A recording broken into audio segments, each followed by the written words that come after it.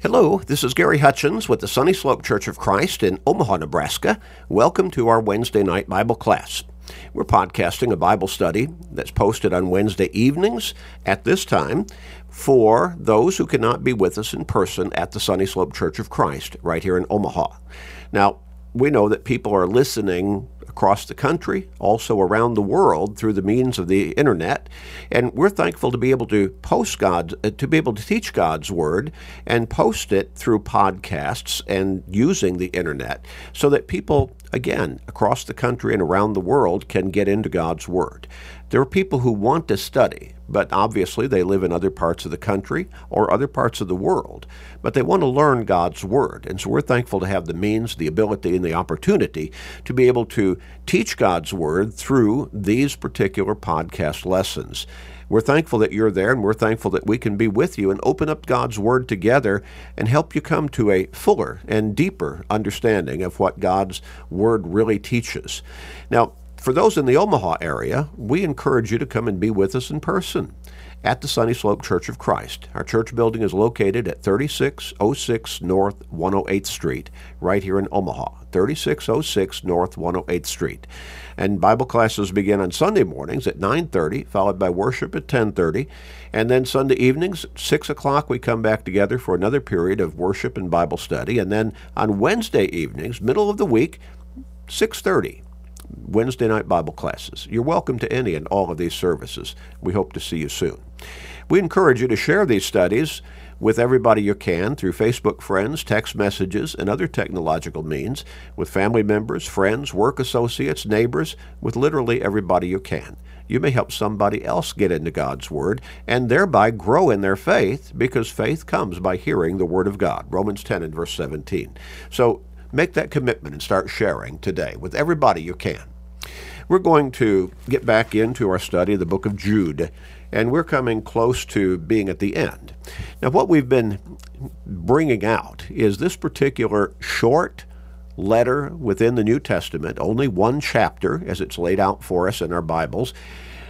It's focusing primarily upon standing firm on the true teachings of God's Word and thereby watching out for, being on guard against, and refuting false teaching. False teaching. Now, some people, they may have the idea that false teaching is somebody who's out there teaching against God, or teaching against Christ, or teaching against Christianity. Well, now, those particular positions, if somebody is teaching something that is anti-God and anti-Christ and anti-Christianity, that's certainly false teaching. But let me suggest to you that what we see in our nation, what we see in the quote-unquote Christian world, and I use that term loosely, all of those who would call themselves Christians, wherever they might be, most of the false teaching that I think we see in from that particular perspective is done by people who would claim to be Christians. They're teaching something that is not true to the teachings of God's Word. They believe in God, they believe in Christ. Some of them may not believe fully in hell, but probably to some degree at least they would believe in heaven. They don't, but they're teaching things that just are contradictory to what the Scriptures really say, as far as our understanding what God wants us to do, as it's written down in His Word.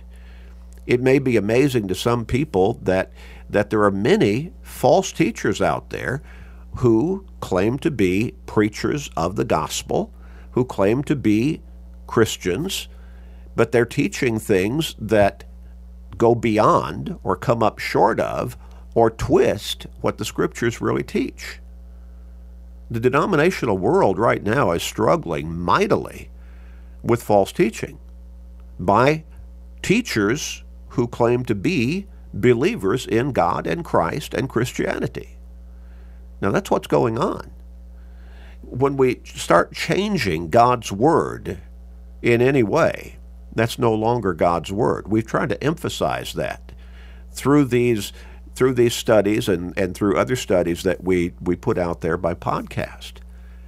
And so Jude, again, the third verse in this short letter, he says, "Beloved, while I was very diligent to write to you concerning our common salvation, I found it necessary to write to you, exhorting you to contend earnestly for the faith," which is God's Word, Christianity, to contend earnestly for the faith which was once for all delivered to the saints. Now, maybe we need to emphasize a little bit more that last part of that verse where he says, it was once for all delivered to the saints. What is it that was once for all delivered to the saints? The faith. The faith. What is the faith? It's God's Word. And basically, Jude would probably be focusing on mainly Christianity. He said it's already been delivered. And so when you have teachers come along who claim to be believers in God and believers in Christ and believers in Christianity, and they start saying, well, this particular verse or this particular statement, we need to adjust it to the times that we're living in now. Or they start talking about things that they have brought up in their mind, that they have developed in their mind, that is not in the Bible. Jude says, the faith, God's Word, God's way for us to live our lives faithfully before Him, serving Him, it's already been delivered to us. We already have the Bible.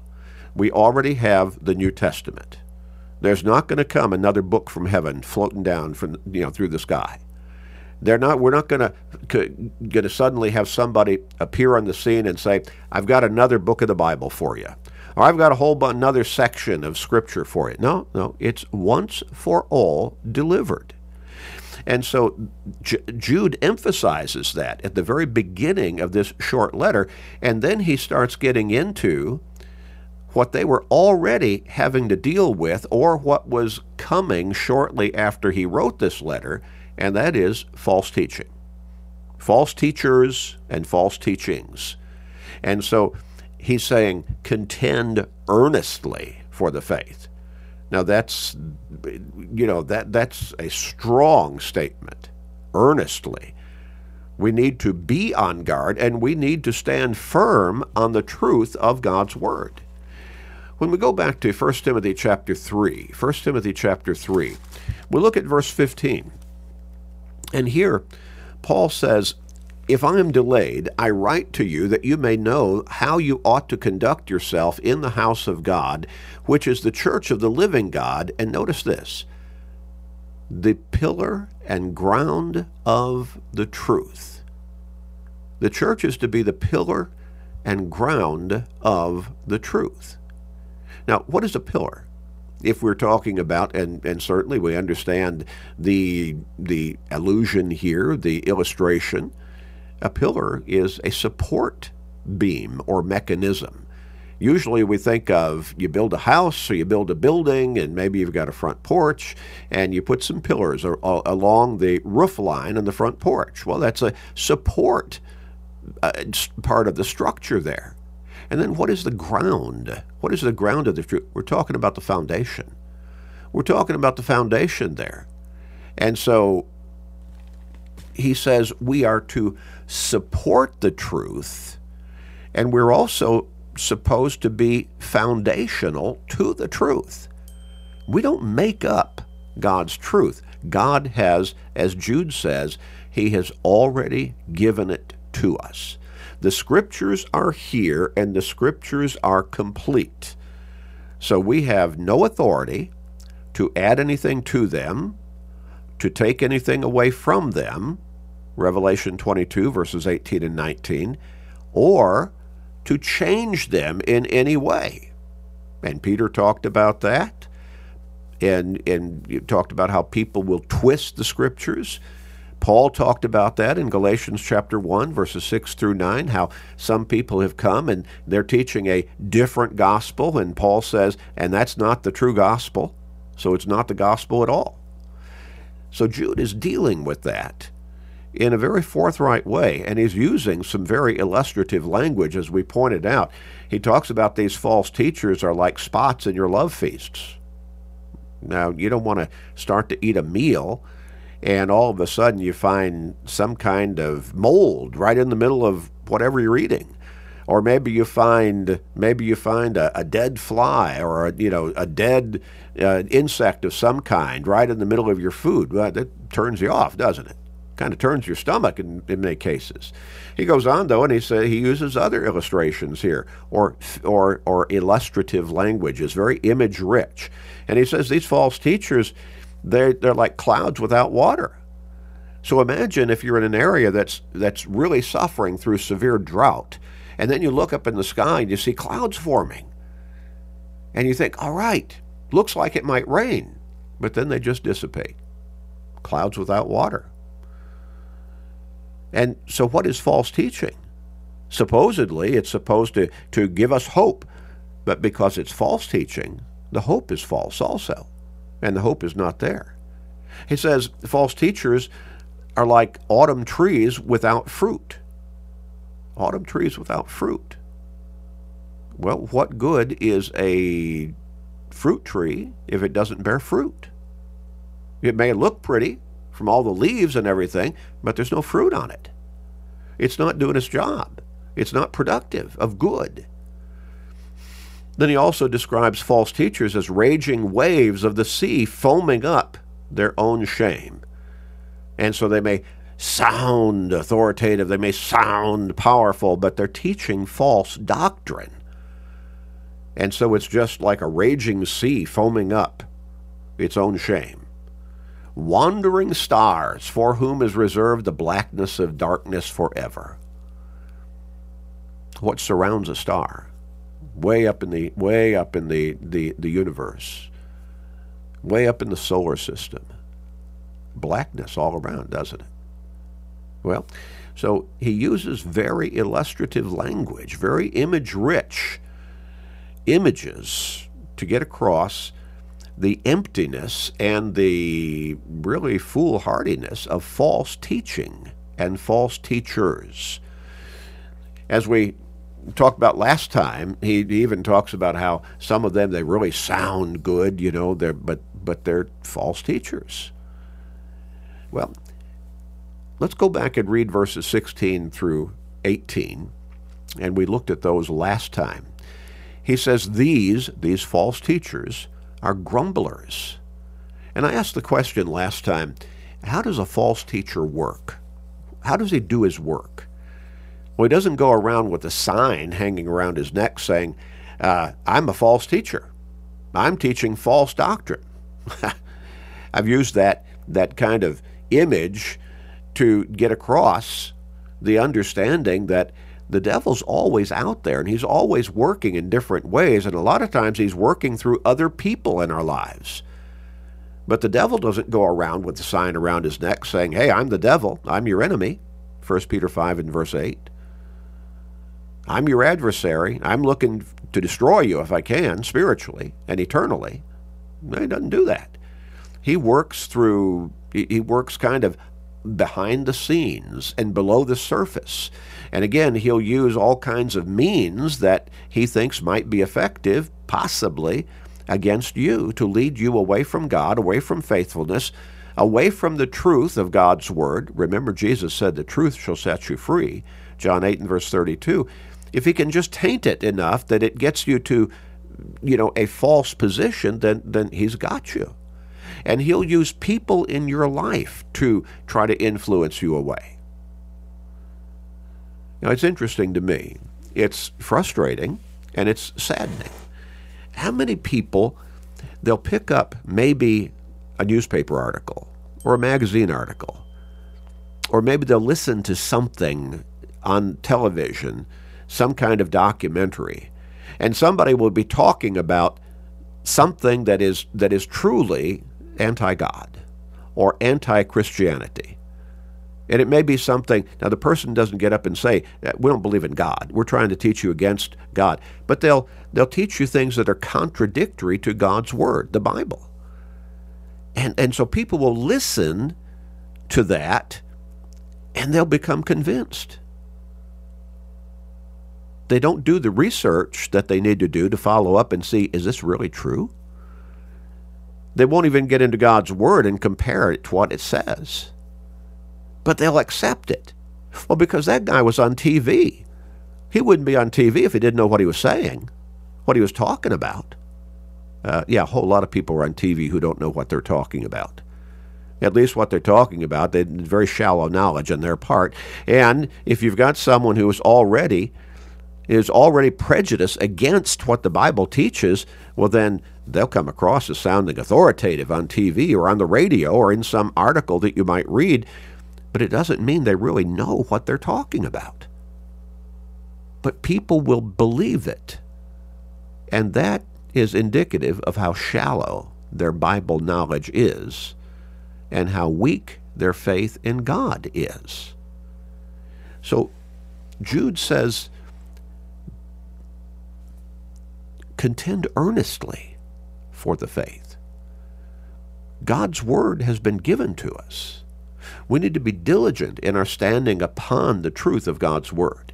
Now, verse 16, these are grumblers, they're complainers, walking according to their own lusts. And a whole lot of false teachers are simply trying to gain a following, and through that following, they've got power, and through that following and power, they're going to make a lot of money. They mouth great swelling words, flattering people to gain advantage. Oh yeah, false teacher's not going to get up there and try to alienate you through his false teaching. He's going to try to draw you in, going to try to make you think, boy, you're too smart to believe in some of what the Bible says here. But you, beloved, remember the words which were spoken before by the apostles of our Lord Jesus Christ. Now, think about that. Some people would cast doubt upon, did Jesus really arise from the tomb? Did he really come back from the dead? Try to cast doubt on that. But you have the apostles in Scripture not only affirming that Jesus rose from that tomb alive after having died on that cross, but they will make statements such as, we are witnesses. We saw him alive after having died on that cross and been buried in that tomb. So remember the words that were spoken before by the apostles of our Lord Jesus Christ, how they told you that there would be mockers in the last time, and Peter talks about that, who would walk according to their own ungodly lusts. And verse 19, is where we left off last time, these are sensual persons who cause divisions, not having the Spirit. Sensual persons. What does that mean, sensual? Doubting or making distinctions is more literally the understanding there. Interesting, isn't it? These are sensual, I'm sorry, I said that wrong. They're worldly. Sensual would be worldly. I was looking at a different definition there, I apologize. So these are worldly people who cause divisions, not having the Spirit. Well, we need to understand. We need to understand that when somebody starts teaching something or espousing something that contradicts what the Bible already says, we need to steer clear of them. We need to not just not believe what they're saying, but we need to refute what they're saying, to correct what they're saying, if we have that opportunity. But we need to stay away from listening to that and letting it influence us to start believing the false teaching that they're espousing. We looked at 1 Timothy chapter 4, beginning with verse 1. And Paul says, the Spirit expressly says that in the latter times, we're in latter times, some will depart from the faith, giving heed to deceiving spirits and doctrines of demons. What's a doctrine of demons? False teaching. Because false teaching is a product of the devil. Speaking lies and hypocrisy, having their own conscience seared with a hot iron, forbidding to marry, these are simply illustrations now, or examples of some of the false teaching, forbidding to marry, commanding to abstain from foods which God created to be received with thanksgiving by those who believe and know the truth. You see, these are things that are being pushed in our culture.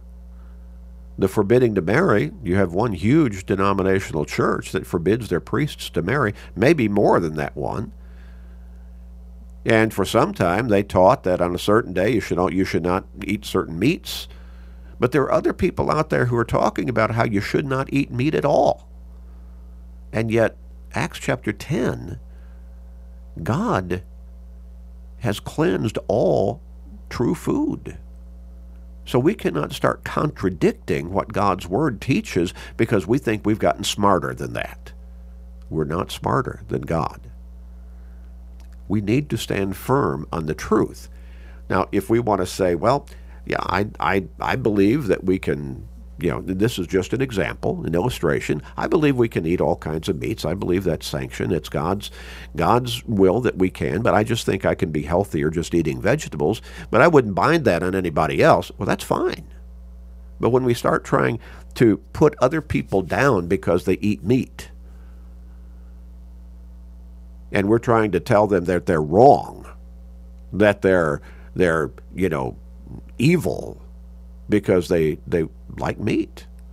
See, we've gone too far. That's going beyond what the Scriptures teach. So these are sensual persons, these false teachers, of whatever stripe they might be, whatever kind they might be, from whatever direction they might be coming, whether they're just outright atheists or whether they claim to be Christians or believers in God, but they start changing the Scriptures. Whatever direction they're coming from, Jude says they're sensual persons who cause divisions, not having the Spirit. And then in verse 20 he goes on and says, "But you, beloved, building yourselves up on your most holy faith, praying in the Holy Spirit, keep yourselves in the love of God, looking for the mercy of our Lord Jesus Christ unto eternal life. And on some have compassion," making a distinction, "but others save with fear, pulling them out of the fire, hating even the garment defiled by the flesh." Interesting imagery there, isn't it? Lost souls, help lead them to salvation by pulling them out of the fire. What fire is being alluded to there? The fires of condemnation in hell, obviously. James talks about in James chapter 5 in verse 19, "Brethren, if anyone among you wanders from the truth and someone turns him back, let him know that he who turns a sinner from the error of his way will save a soul from death." Yeah. People need to come to grips with the dangers of not living by God's teachings. He gave us the Bible to guide us in truth. And it is through the truth of His Word, and we studied this deeply when we were looking through Peter's letters, and particularly in 1 Peter chapter 1, Peter goes into some depth there when he says, "Since you have purified your souls in obeying the truth, having been born again through the Word of God."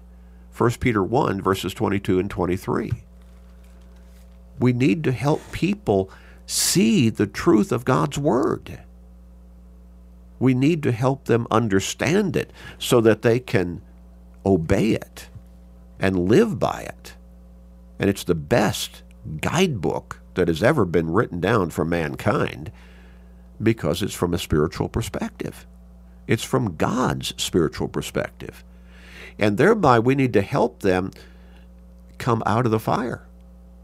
That is the ultimate fires of condemnation, looking down the road. If they keep going in the direction they're going in their lives right now, then they're going to be facing eternal condemnation in hell. We need to pull them out of the fire. We need to help save a soul from death. On some have compassion, making a distinction, but others save with fear, pulling them out of the fire, hating even the garment defiled by the flesh. We are being challenged mightily in our culture and our nation right now with all kinds of worldliness, all kinds of ungodliness, all kinds of evil and wickedness. And when some people are shown what the Scriptures teach on those matters in which they're engaged, in some cases they may become angry, even enraged, but they will outright reject what the Scriptures teach, what the Bible says on those matters, because they think they know better. But what does it really come down to in a lot of cases? They're living in those practices, lifestyles of ungodliness that are condemned in the Scriptures. And they don't want to give that up, so they reject the Scriptures. Well, we're going to finish up the book of Jude next time. What a powerful, short, direct focus on the dangers of false teaching. Let's pray. Father in heaven, we thank you for giving us your word to guide us in your truth. Truth that is the most profound that we can find. To guide us to live the best life that we can live. The most righteous life, but the most fulfilling and satisfying and happy life on a consistent basis. And ultimately, that guides us to eternal life with you in heaven. Help us to stay true to your word, Father, and help us to help others see how they can change their life for eternal good by coming to you through Jesus Christ and living by your teachings faithfully. Please forgive us, gracious Father, and hear our prayer. In Jesus' name, amen.